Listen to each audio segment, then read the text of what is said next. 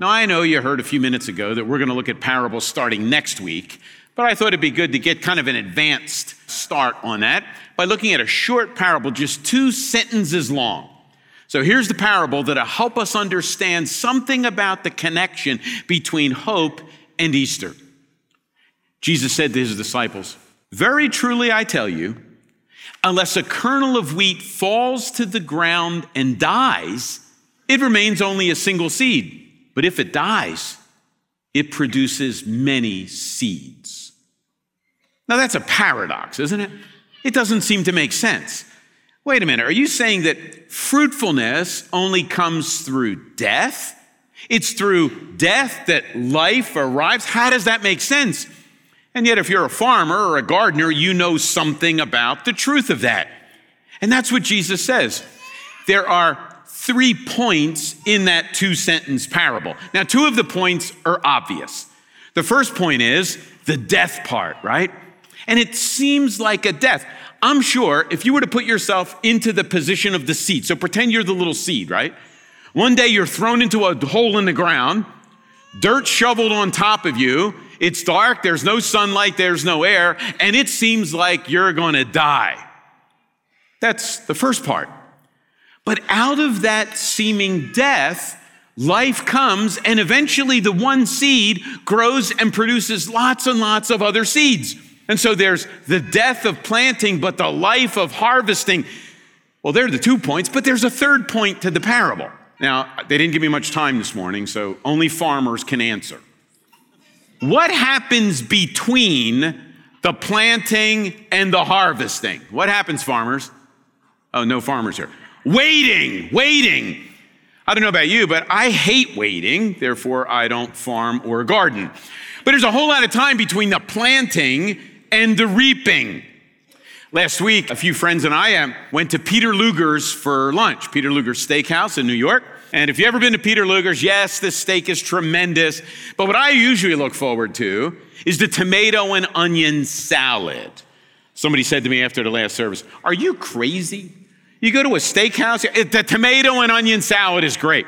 But it's not a normal tomato and onion salad. You see, they have these giant tomatoes, larger than softballs, no joke. They slice them about a ½ inch thick.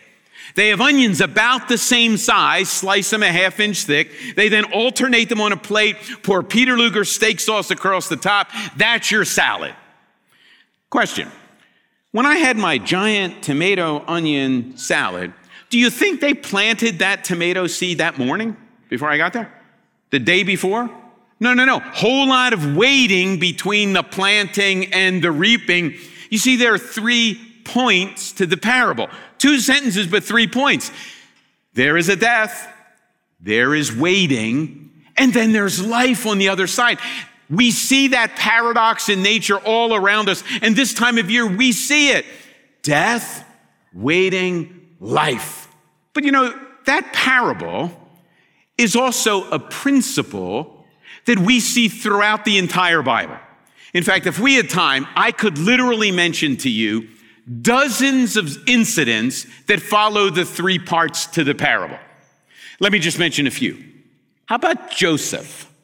Well, Joseph's kind of, following God, doing what he thinks needs to be done. And before you know it, he's in a prison with no chance of getting out. My guess is Joseph felt like a seed thrown into a hole in the ground, covered over with dirt. There's no sunlight, there's no air. And my guess is Joseph probably thought he was going to die in the prison.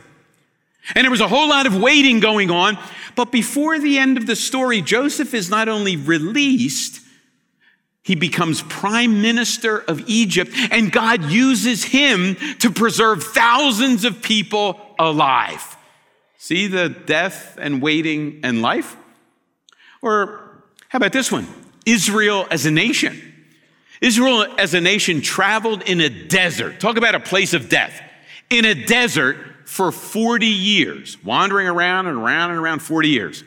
In fact, they not only felt like it was death, they were sure they were going to die. They often complained to Moses by saying something like this: "Weren't there enough graves in Egypt? So Pharaoh kind of bribed you to get all of us out of Egypt so that we'll all die in the desert?"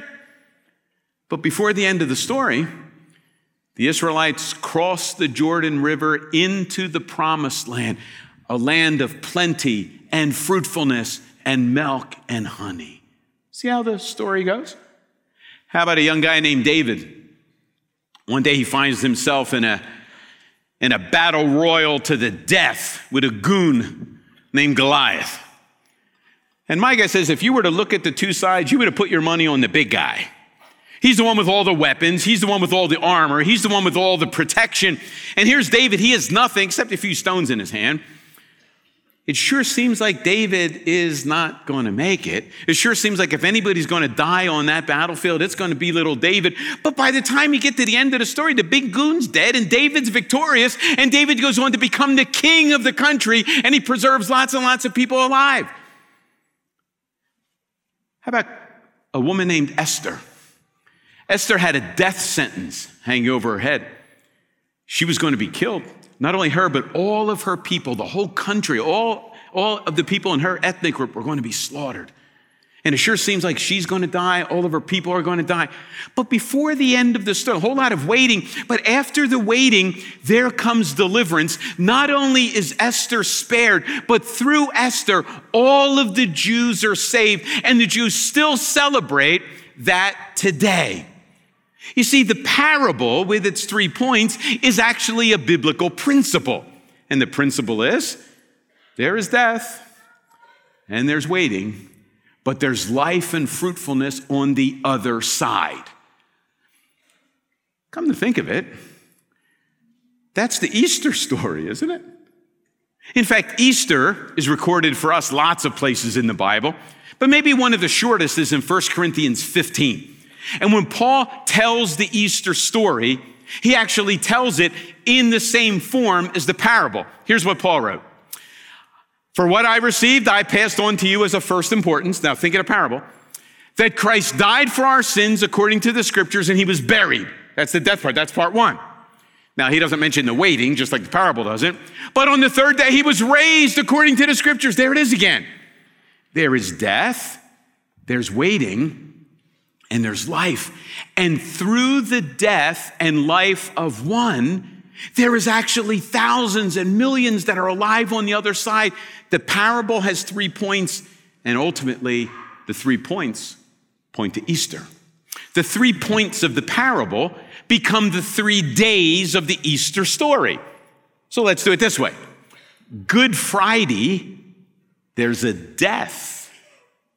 And that's kind of strange, right, to call it good.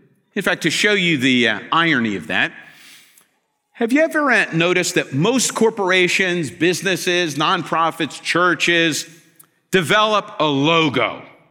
And those logos help us connect the organization with the logo. You see the logo, you're reminded of the organization, and hopefully the logo is attractive and it makes you curious and you kind of think about it and it pulls you in.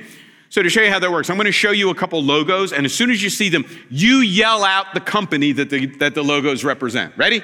Number one. Nike. There you go, Nike. Well, you all knew that right away. Yeah, Nike. Interestingly, the word Nike was a word used back in Jesus' day. Nike was actually a Greek god, named for a Greek god. Nike was a victory god, success, accomplishment, winning the day. And so a sporting good company said, hey, we like Nike. We want to be about success and victory. And you know what? We'll develop a swoosh. If you ever wonder what a swoosh is, there it is. There's action, there's movement. The logo's kind of attractive. It piques your curiosity. You begin to think, that's what logos do. There's the Nike logo, and you all knew it. Here's another one. McDonald's, yes, home of the world's best French fries. I've been reading this week that they're getting away with their signature craft burgers. I could care less, just don't mess with the French fries. That's what I'm saying. Yeah, when you see the golden arches, you think McDonald's. You think high-end dining. You think nourishment, right? Here's another one. Yeah, for all you burned out hippies, that is not a broken peace sign. That is a Mercedes-Benz logo. And that logo means quality, status, class, envy, make your friends jealous, all that stuff. What's the logo for Christianity? Cross, huh? And so we have lots of jewelry. Some of you have jewelry. Some of you are wearing jewelry. Some of you have body art that have crosses on them. But you realize in Jesus' day, crosses were means of execution. Crosses were ways of torture. What organization in their right mind would pick an object of torture and execution as its logo? That's not very attractive. Well, an organization that knew something about the 3 points of the parable and knew something about the 3 days of Easter, because death is the only way to get to life, and death is the only way to get to fruitfulness. Death isn't the end of the story. Friday's not the end. Friday's just beginning the story. And after Friday comes Saturday. Now, you can read the Bible all you want. You're not going to find a whole lot of information on what happened on Saturday. But I'd be willing to venture a guess that I know what happened. A whole lot of worrying, a whole lot of wondering, a whole lot of fear, and a whole lot of doubt, and a whole lot of questioning. Think about it. Jesus' followers left their jobs and their careers to follow him. They left the towns and communities that they were networked in. They left their business context. They left their families, their family network, and that was much more important than it is today. They left all of that to follow Jesus, and now Jesus is gone. And the authorities had no problem at all killing their leader. Well, you can bet that if they step out of line even a little bit, they'd have no problem in killing them too. And so my guess is Saturday was sleepless and fearful and worrying and wondering and anxiety-filled and all that kind of stuff. You know what it's like to live in a Friday and a Saturday, don't you? You ever feel like you were thrown in a hole in the ground and dirt shoveled on top? Ever feel like the lights have gone out and there's no air and no way out?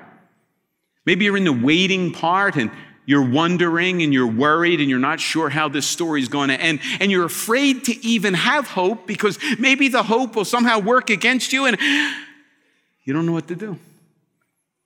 But the 3 days of Easter don't end in silence on Saturday either. The 3 days of Easter end with life on Sunday. The resurrection changes everything. The resurrection means hope fulfilled. The resurrection means the promise is complete. The resurrection means our hopes will not be disappointed. They will be fulfilled and experienced. When I think of Easter, sometimes I think of credit card transactions. Now, we're among friends, so you can. How many of you have ever done a credit card transaction? Raise your hand. And the rest of you are lying. We're not going to ask you to do one here. If you want, you can give online, by the way. But you've done a credit card transaction. Now, here's how it works. If you do a credit card transaction in a brick and mortar store, which I did the other day, you have first purchased some stuff, so now you owe them. You have a debt, and the total comes up on that little thing in front of you, and you shove the card into the device chipped first, right? If it's an old machine, you swipe, but the new one, you kind of shove it in, and the debt. So first your debt appears on the screen, and then you take your credit card and you shove it in, and then what do? You wait. You wait. And you wonder if your wife's been shopping. And you wonder if the other bill has been paid. Have you ever had your credit card declined? You don't have to raise your hand. It's kind of embarrassing, right? Now, if you've had it declined, there are lots of reasons your credit card can be declined. Fraudulent activity. Maybe the credit card thinks somebody has your card illegitimately and they're charging all these things on your card. There weren't any charges like this in the past, and so because of fraudulent activity, we're shutting your card down. Or maybe you have insufficient funds. Maybe you've maxed out the credit card. Maybe you've gone over your debit card fund and you have insufficient funds and it's declined. You see, Friday of Easter week is like your debt appearing in the window. And I'll let you know a little secret. When you take your life and your good intentions and you're trying harder and you're turning over a new leaf and you're going to be better and you take your credit card and shove it into the credit card machine, you have insufficient funds to pay that bill. That credit card will be declined. But on that first Good Friday, when your debt appeared in the little window, Jesus said, I won't put a credit card in the slot. I'll put my life on a cross. I'll cover that person's debt. And the world waited. And what happens when the credit transaction happens? Well, if you're looking at that little window at the brick and mortar store and you have sufficient funds, all of a sudden the word approved comes up. You breathe a sigh of relief, and then the receipt starts printing. Or if you're online purchasing something, it says approved, and then checkout's complete. And if you're buying something through Amazon Prime, it'll be at your doorstep in 2 minutes. Well, on Easter Sunday, when Jesus rose from the dead, that was God saying approved over all of his followers who placed their trust in him. Good Friday is a reminder of our debt that we have insufficient funds to cover. Saturday's the waiting and the wondering phase, but on Easter Sunday, the approved appears. Jesus walks out of the tomb alive. He has sufficient funds, and he willingly paid your debt. I want to introduce you to one more member of our Calvary Church community. His name is John. Now, this was actually recorded back in October. It's John's baptism video. We do have baptisms here, and the primary reason we do baptism is because it's a time to share our stories. And it's kind of interesting. Most of the stories follow the 3 points of the parable. You know, there's kind of a death. You feel like you're in a hole in the ground and dirt thrown on top, and you're just waiting. And then there's relief, and there's wonder, and hope is realized. And so the stories often follow the 3 points of the parable. And as your life gets connected to Jesus, ultimately that will be true. And so this is John's baptism video where he tells his story. And after the video's done, I'll tell you the rest of his story.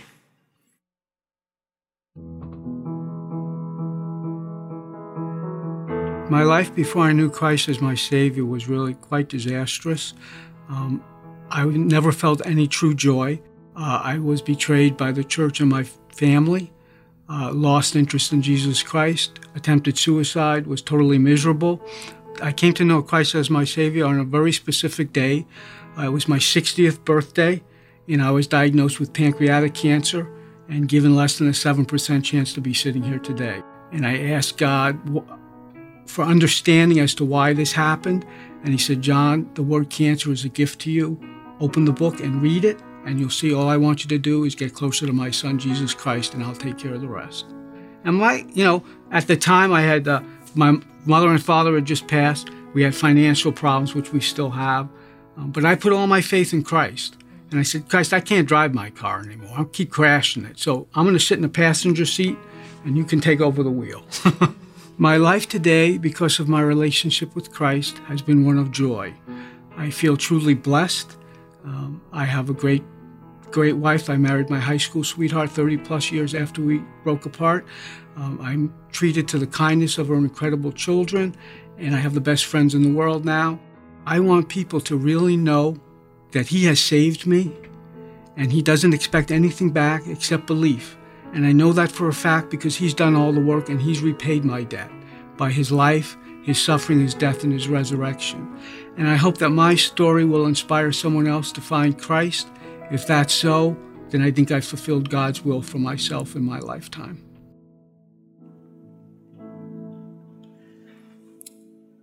We had John's funeral service back in March.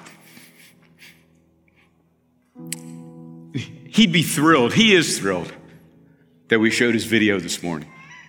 You know, John reminds us of that 3-point parable, the 3 days of Easter. It starts with a death or an apparent death when you're thrown into a hole in the ground and dirt's shoveled on top and you seem like and feel like there's no way out.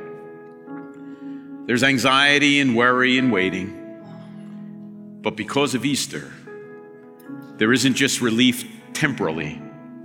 There's relief, celebration, and life eternally. Will you join me as we pray? Father, I don't know where everybody is this morning in that 3-point parable. I know there's some people here that feel like they've been thrown into a hole in the ground recently. Dirt's been shoveled on top, the light's been extinguished, and they feel like there's no way out and there's no hope at all. Others are in the waiting point of the parable. They're worrying, they're wondering, they're filled with fear and anxiety. Lord, maybe there are even a few that are on the life and joy and celebration part of the parable. Lord, all of the little echoes of that story that we live will culminate in the bigger story of our lives. Because one day there will be a death, and there will be waiting, and through Jesus Christ, there can be life forever and ever. Lord, thanks for Easter that connects hope with us forever and ever. We pray in the name of Jesus, who makes that possible. Amen. For thousands of years, Christians have practiced an Easter tradition. So I figured we'd practice it a little today. The tradition goes something like this. When two Christians would meet, or to see if the other person was following Jesus, one would say, "Jesus Christ is risen." And the other person would respond, "He is risen indeed." So before we leave, we're going to do that. If you would, please stand. Now, don't yell it out too quickly. I'm going to read something first that brings together what we've been talking about, the 3 points of the parable, the 3 days of Easter, and I think you'll kind of figure out when you're supposed to respond. There was a man named Jesus. He taught like nobody ever taught. He lived like nobody ever lived. He especially had a heart for outsiders, the sick, sinners, the poor, the forgotten, the despised, the rich, the excluded, the hopeless. On Friday, he was arrested. His great love led him to the cross. His great heart stopped beating. On Friday, it looked like a horrible ending to a wonderful life, but it turned out to be the greatest sacrifice of love in the history of the world. On Saturday, there was silence. The king was sleeping. But on Sunday, a stone got rolled away. On Sunday, death lost its sting and the grave lost its victory. On Sunday, hell was defeated. Death was dethroned. The devil's doom was guaranteed. On Sunday, the tomb was emptied and hope got fulfilled. On Sunday, faith was vindicated. The soldiers were aggravated. The disciples were animated. On Sunday, sin lost. Shame died. Hope soared. Love won. On Sunday, you get something beyond yourself to live for, something beyond yourself to die for, something beyond your death to hope in. This is the central proclamation of the greatest victory over the darkest enemy by the noblest hero for the loftiest cause in all of human history. If there is anything in this sorry world worthy of celebrating, it's that Jesus Christ is risen. Happy Easter.